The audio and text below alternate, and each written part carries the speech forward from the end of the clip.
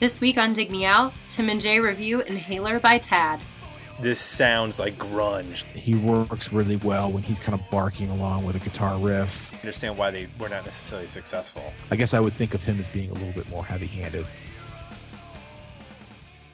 Hello and welcome to another episode of Dig Me Out.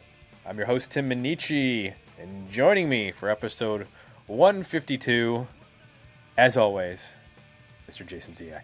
Jay, we are slowly but surely reaching the end of our third season. I mentioned it's 152. Only two more reviews after this, and then it's our season-ending wrap-up. So, of course, we're getting towards the end. We got to squeeze in some of our own picks here at the end. And you have provided us with a pick, Jay. Why don't you tell us about that pick? I picked Tad Inhaler. I bet you're wondering, why'd you pick this album? Excellent question, Jay. Right? Yes. I'm not quite sure why I have it, but I've had it for quite a while. Maybe it was used. They were always one of those bands that you would just always, you'd be reading an article about one band that was getting a lot of hype, and then they would be sort of mentioned in the periphery. Either their Seattle connections or, sure, or a band from there, or some other, a metal band might reference them. So they seem to always be there. So I think I picked up the record used maybe a couple years after it came out, probably. And then I've always just kind of had it in my collection and listened to it from time to time, but never really spent a ton of time with it, especially not within the last 10 years or so. So we hadn't done anything heavy in a while, so I thought it'd be fun to go back and listen to it and see what we thought of it now. Cool. Well, like you, I knew the name Tad from back in the day, and then I don't really remember either getting an album or playing them at the radio station in college, but I saw them in the movie Hype, or the documentary that came out in, I believe it was like 1996 or 97. Actually was at a screening of that at the CMJ Music Festival in New York. They were featured quite a bit because of the whole grunge aesthetic, having like the lumberjack Pacific Northwest flannel aspect to it, and Tad Doyle has, he had a strong connection to that sort of a look. So, and then also they went into the whole aspect of him being not a svelte gentleman, but being a bit of larger gentleman, and how that impacted their career at the time. So this was like 96, 97. So it's, 6-7 years after the grunge movement sort of takes place and then explodes. It's an interesting documentary. Yes, it's an interesting documentary, and you should definitely check it out if you haven't seen it. It's called Hype. It's got a lot of interesting stuff from the time. It was very, they were very aware of what was happening while it was happening. It was, and that's pre-internet, so it was fairly interesting in that respect. But I really didn't get. What? Is that funny? The term pre-internet, it's just funny to even think about that. Well, it's funny to think about how difficult it was to get information, or right. Just all the things we take for granted now. It's just mind-boggling. I'll just share this little tidbit and then we'll move on. I started a new job recently, and I work with a diverse group of people, some who are younger than me, and there was a hip-hop song that they were referencing, and I didn't know this hip-hop song. I commented that I wasn't familiar with the artist. He was a 90s hip-hop artist, but I didn't know them, even though I know quite a few. I'm familiar with the hip and the hop and all that stuff. And I said, I have to be, sort of forgiven for not remembering all the hip-hop artists, as I have been around longer than hip-hop. And their mind was kind of blown by that. Are any of them young enough that they don't remember life without the internet? So yes. Maybe born. One of them is 90s? So young, I could technically be their parent if I was a very active teenager. It's. So I've worked with a couple folks like that now too, and it's incredible. Mm-hmm. Like, just because you'll have a conversation that it's just a normal conversation, right? And it doesn't even occur to you. and then all of a sudden you'll make some reference and they just look at you with a blank stare, like, what are you talking about? You know, whether it be a TV show or yes, or something like the internet. They're just like, I don't even know what you mean, and it just comes to a really uncomfortable dead stop. And then then it just hits you like a box of bricks that, like, oh my god, I'm old. Yeah, that's the underlying truth there. I am old. So let's move on to our 90s podcast, 90s albums review podcast, and let's get into this Tad Inhaler record. But first we're going to do what we always do, and that's the history of the band. History of the band. So Tad formed in Seattle, Washington in 1988 by Tad Doyle.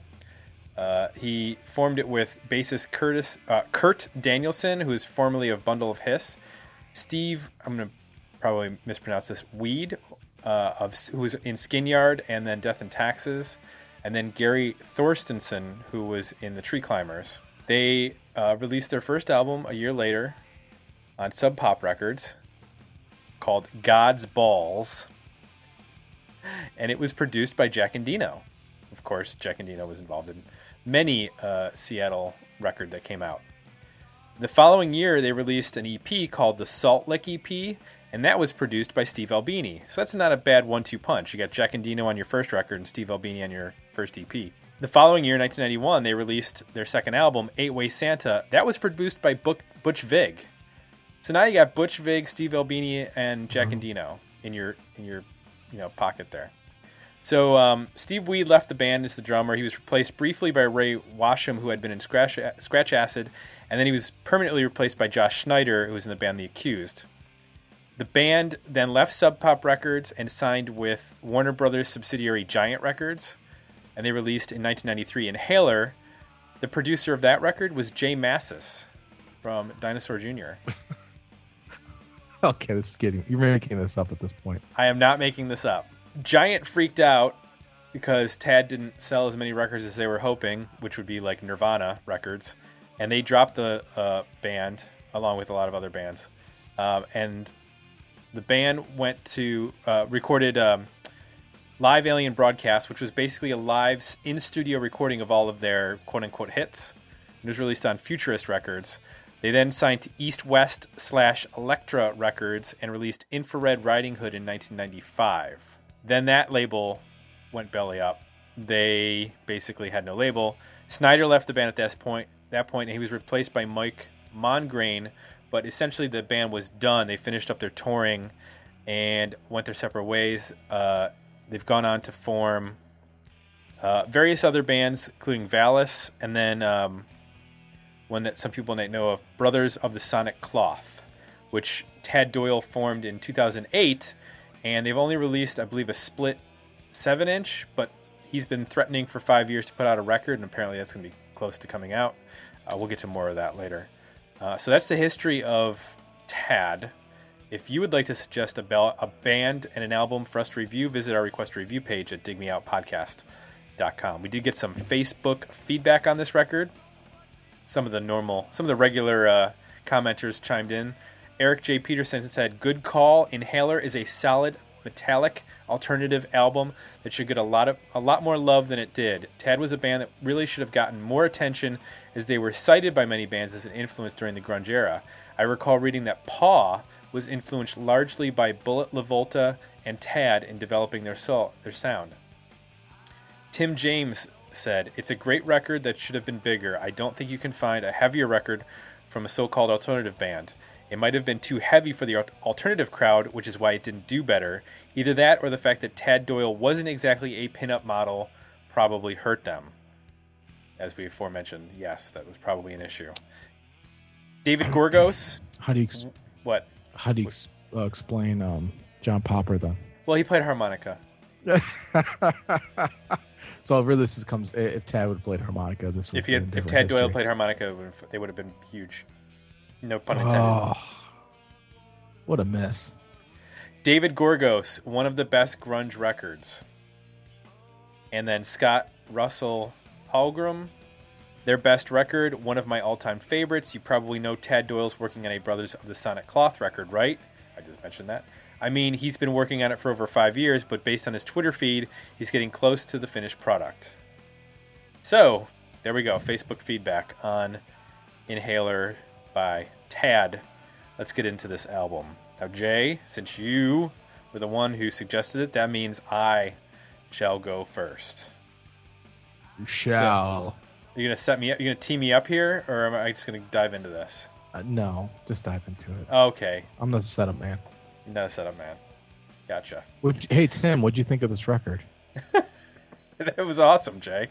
Nice setup. Okay. Thanks. So usually, Jay, here's the thing. Usually, I can count on your picks to either be albums that I really like or that I just kind of like. I don't think you've picked a record that I've been like, I hate this record.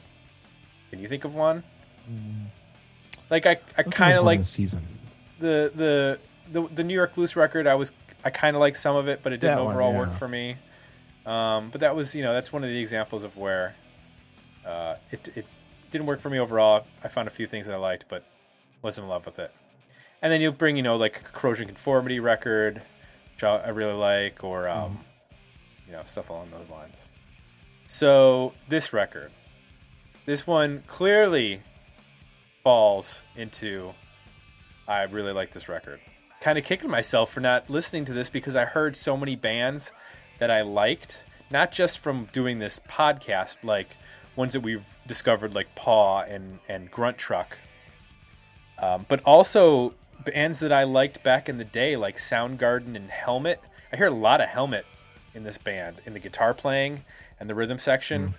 I like his vocal pretty much on the record. I as compared to like Page Hamilton on the Meantime record, who I like the variance that he does between his actual singing and then his like guttural yelling.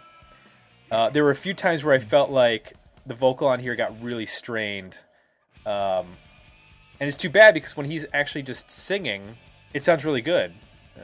Thinking of the opening track Greasebox or the second track Throat Locust, like he does singing combined with the yelling, and it works well for me. There are some other spots where he just sort of he can't quite carry what he's trying to do, carrying the melody with the vocal, and it's not a lot. It just happens one or two times where I went, he's stretching it. His vocal can't quite do that.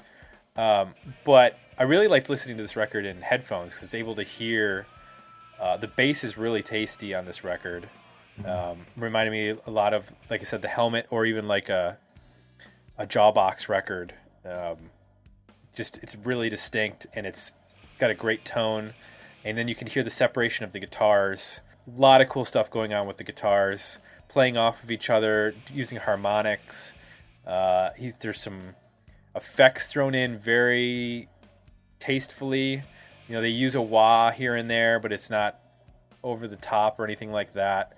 And they do some things which also reminded me of, say, the Melvins, when they get a little heavy and slower, which I liked. And then they get some Screaming Tree-esque psychedelic sounding grunge, which also worked for me. There was very few parts or songs that didn't work for me. The one that kind of was a curveball for me is track 4, Luminol, only because one is the longest song on the record, but it has a really weird bridge, which I learned that it breaks down into like an acoustic guitar piano part, and then it's a dynamic shift between that and then this heavy part. It's Jay Mascis playing the piano on that song. I think I was thrown for a loop because I kept thinking when I was hearing the song that when the acoustic loud soft part started, I thought they were starting a new song, and then they went back to the melody from the beginning of the song, and I was like, oh, this is not okay. So I kind of got thrown.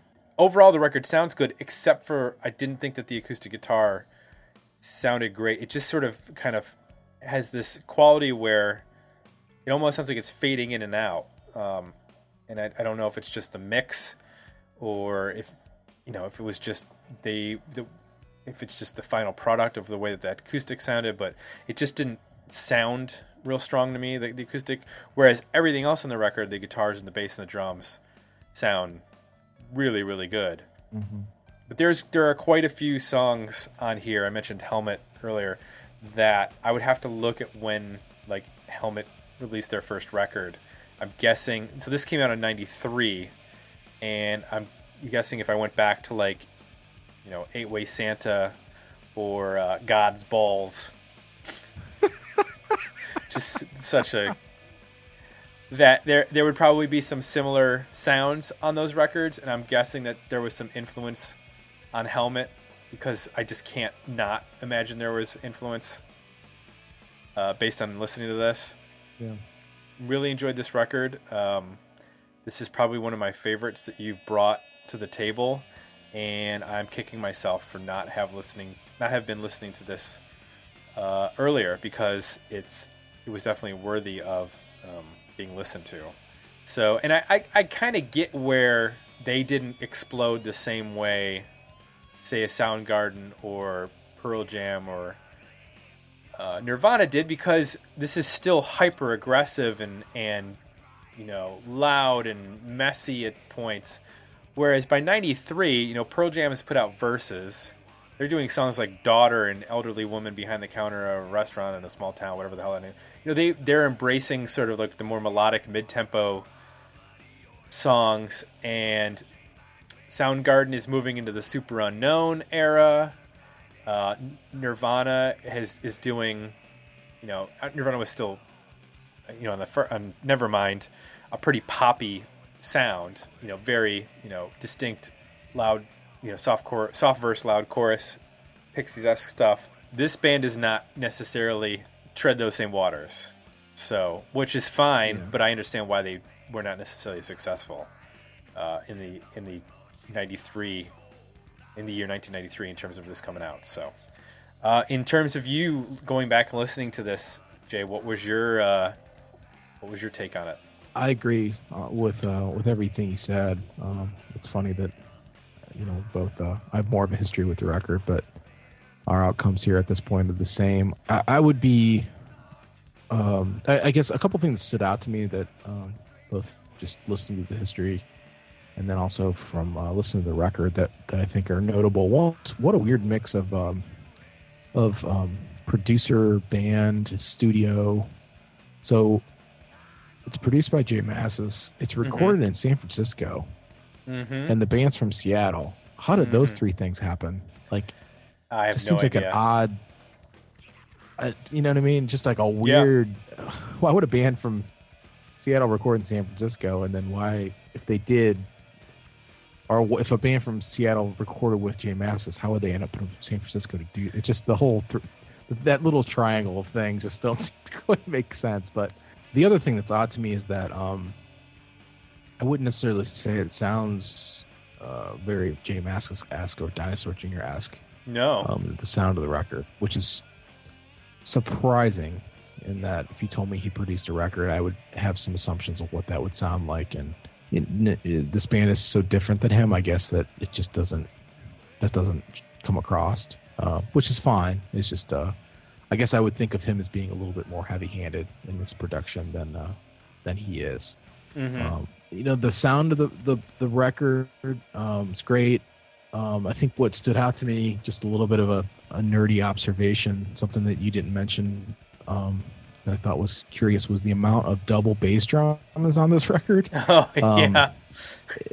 You know what I mean? It's like not a very grunge thing to do. It's a very metal thing to do. And it's pretty neat because it syncs up with those really chunky, rhythmic-oriented riffs in an interesting way that it makes them a little bit more unique. It gives them a little bit of a distinct sound within the overall grunge landscape. I like the band when they're, I guess, in their most prototypical grunge state. So where you've got like a song like Greasebox, where you got a chunky down-tuned riff.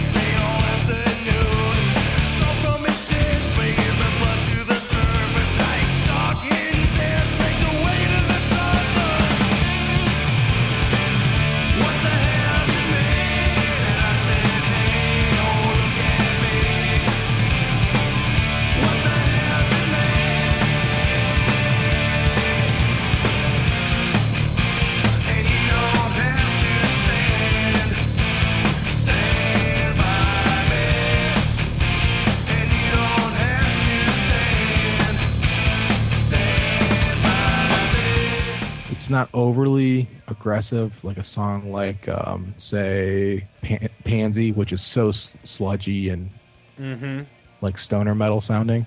Yeah. I prefer the stuff that's just a notch away from that, a little less hardcore metal sounding. I like, from time to time they mix in some things like slide guitar.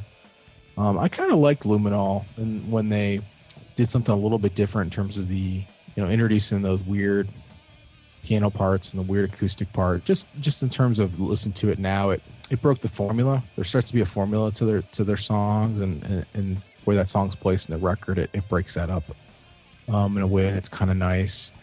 I think my biggest criticism is one would be what I already mentioned, when they kind of get too far away from themselves. So either they get too heavy, or say on Gouge, the last track, they try to get too almost bouncy or just too straightforward and almost pop. Gouge is the closest to me they get to sounding like Jay Mascis. Yeah.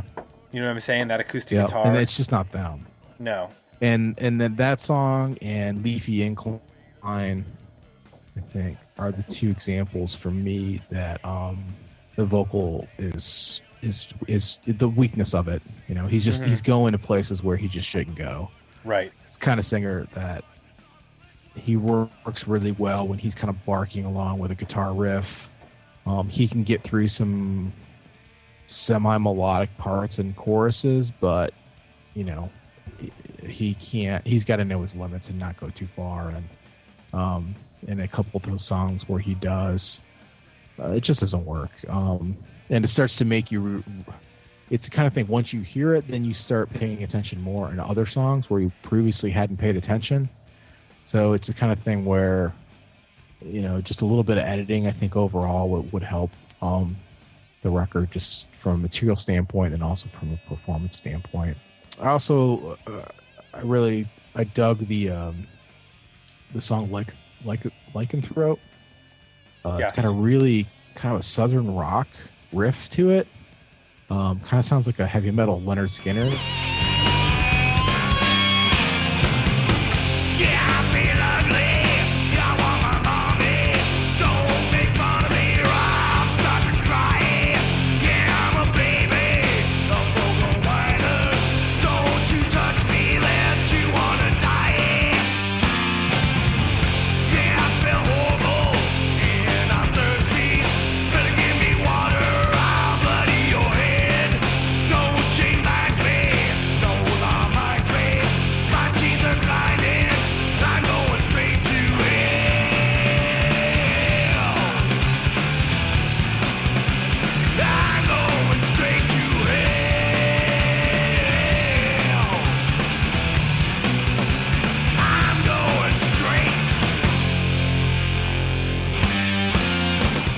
I know that's something that, like, there's a lot of bands that do that now. It's, a sound that I really enjoy. And I think even some of the Corrosion and Conformity stuff, we pointed out that they started to go in that direction themselves. This would probably be one of the first times that happened, like one of the first bands that's tried that kind of sound. So I really appreciated that. And then what's the song that has the guitar part for the chorus with no vocal? I don't know. It's Paregoric. Paregoric, yeah. It's got a pretty typical, Helmet-esque riff in the verse. But when it gets to the chorus, there's no vocal, but there is this really cool, sort of unexpected guitar melody. And considering some of the choruses on this record are a little disappointing, they're fine, but they're not. I think if you think about like what separates them from, say, Nirvana, is Kurt Cobain could write a chorus, right, and they Absolutely. could produce a chorus. They knew how to layer his vocal, and they knew how to dynamically present it. And the bottom line, he knew how to write a hooky melody. This band doesn't have. They're just not there. They just don't have that extra gear, if you will. A song like Paregoric, where it's a nice chorus, it's an interesting guitar part, it just doesn't even have a vocal. Kind of like that approach with them. I like the variety of it.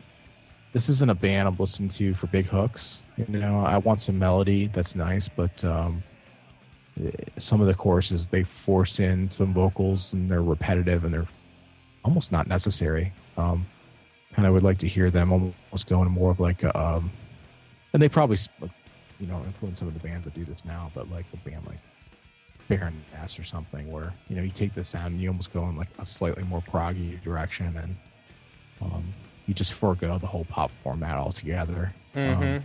There's a lot of good stuff on this. The bass tone you mentioned, Greasebox starting off with that bass riff is really cool. Another Just Bought the Farm again starts off with a great bass riff and tone. Oh yeah.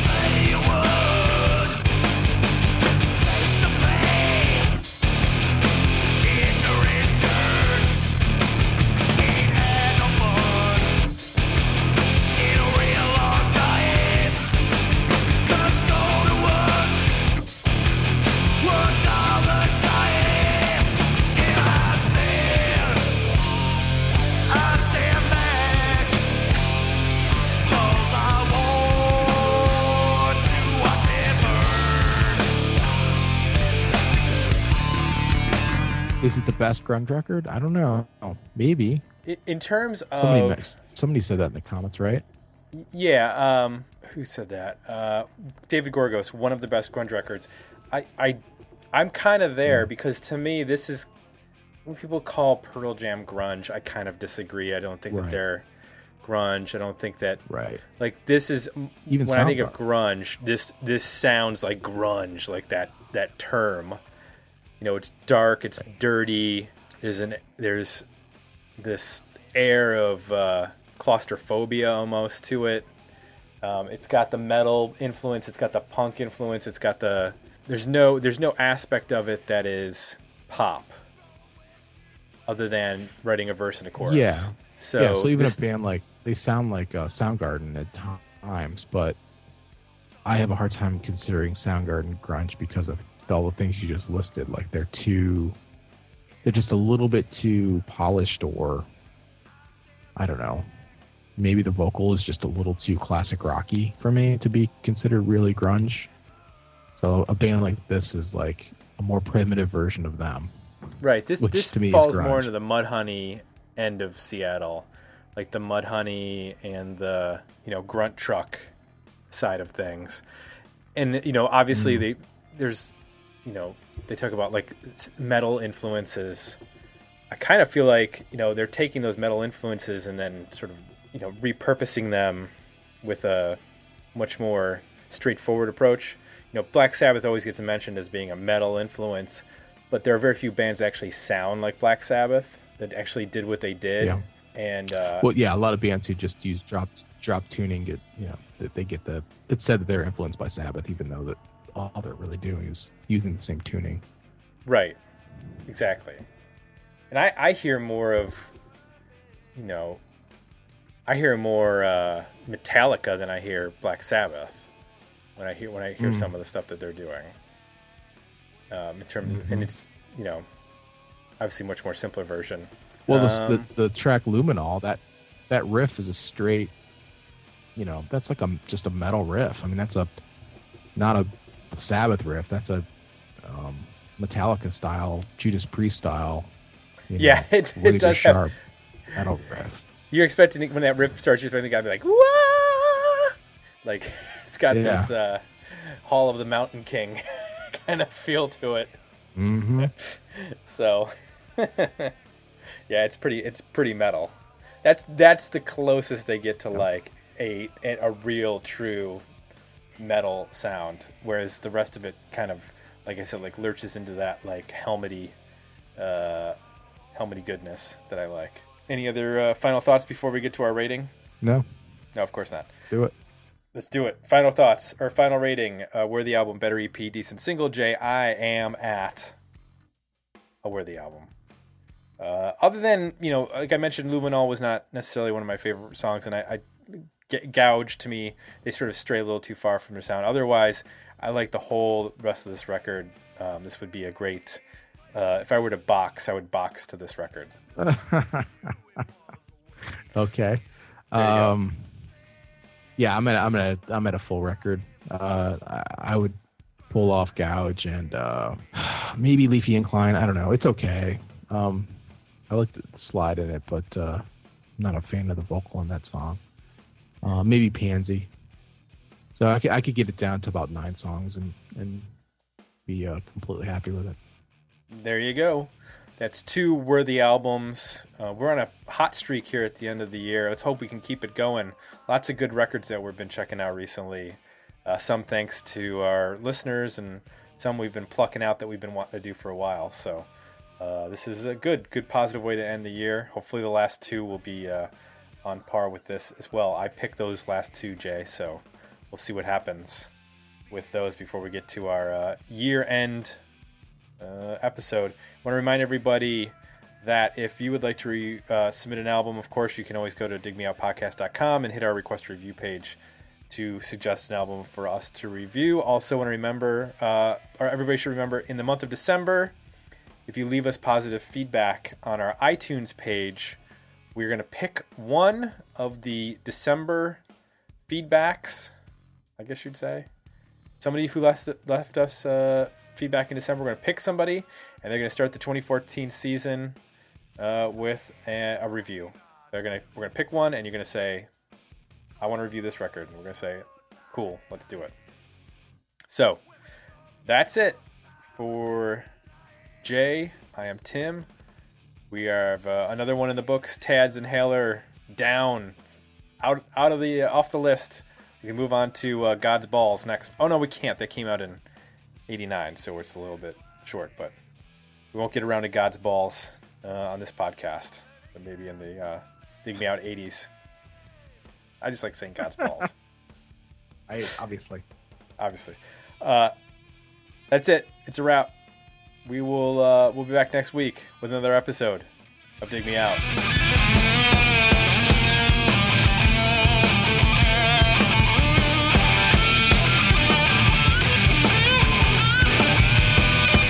Join the conversation about this episode at digmeoutpodcast.com, where you can find links to our Facebook page and Twitter feed, as well as links to our request a review and merchandise pages.